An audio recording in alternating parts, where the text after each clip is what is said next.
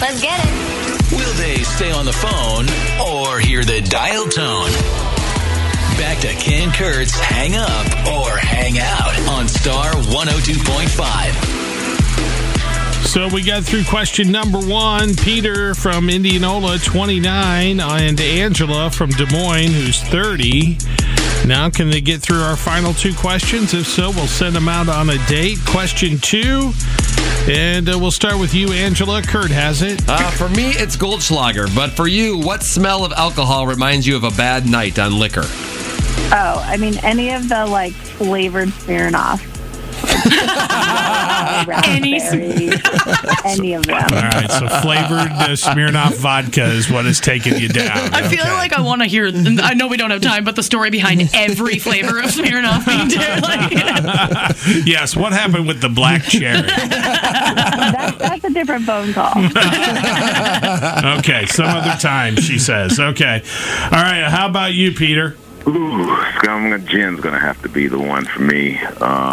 Smell of gin reminds me of a night of very bad decisions as a young adult, I'll say. Okay. Yeah, I would have to put gin on, too. I do remember jumping off a second-floor balcony in the Coralville Hyatt. Yeah, that's a bad decision, Kurt. Yeah. No yes, question. I could have taken the stairs, but instead I decided to break my ankle. All right. Yeah. They say gin will make you sin.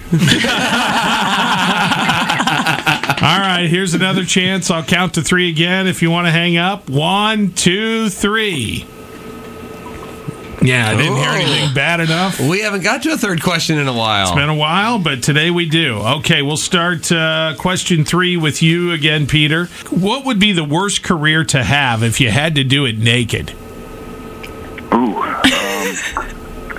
Okay, so when I was a teenager, I used to work at Arby's. One of my first jobs. Shout out to Arby's on Southeast 14th, by the way. Okay, all right. They have the meats. All right. Would we ever?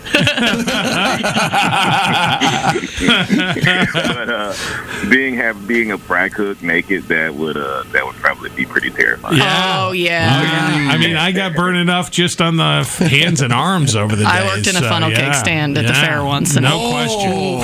Yeah. All right. Got grease splashing up everywhere. It's no good. No, it would not be naked. Absolutely. All right, Angela, worst career to have if you had to do it naked? I'd have to say car saleswoman. Car sales, okay. Yeah. Why? I'm just trying to think about how awkward it would be to be on a test drive naked and next to a total stranger, cars driving by both sides. Plus, then you're congrats, this is your new car. Sorry that I've sat in it naked. And I hope you went with leather seats instead of cloth. I would have never thought of that, but you're right. Yeah. That would be tough. And trying to seal the deal while you're naked too. That's boy. What kind of deal are you sealing, Ken? I think that's illegal. You want to get paid or not?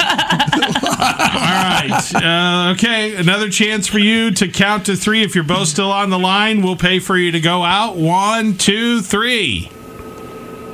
Still here. Oh, they're here. Shut the front door. All right, very good. Finally. Nobody. Yes, I don't think I've been here when we had a date connection. Oh, this is so cool. I didn't ruin it this time.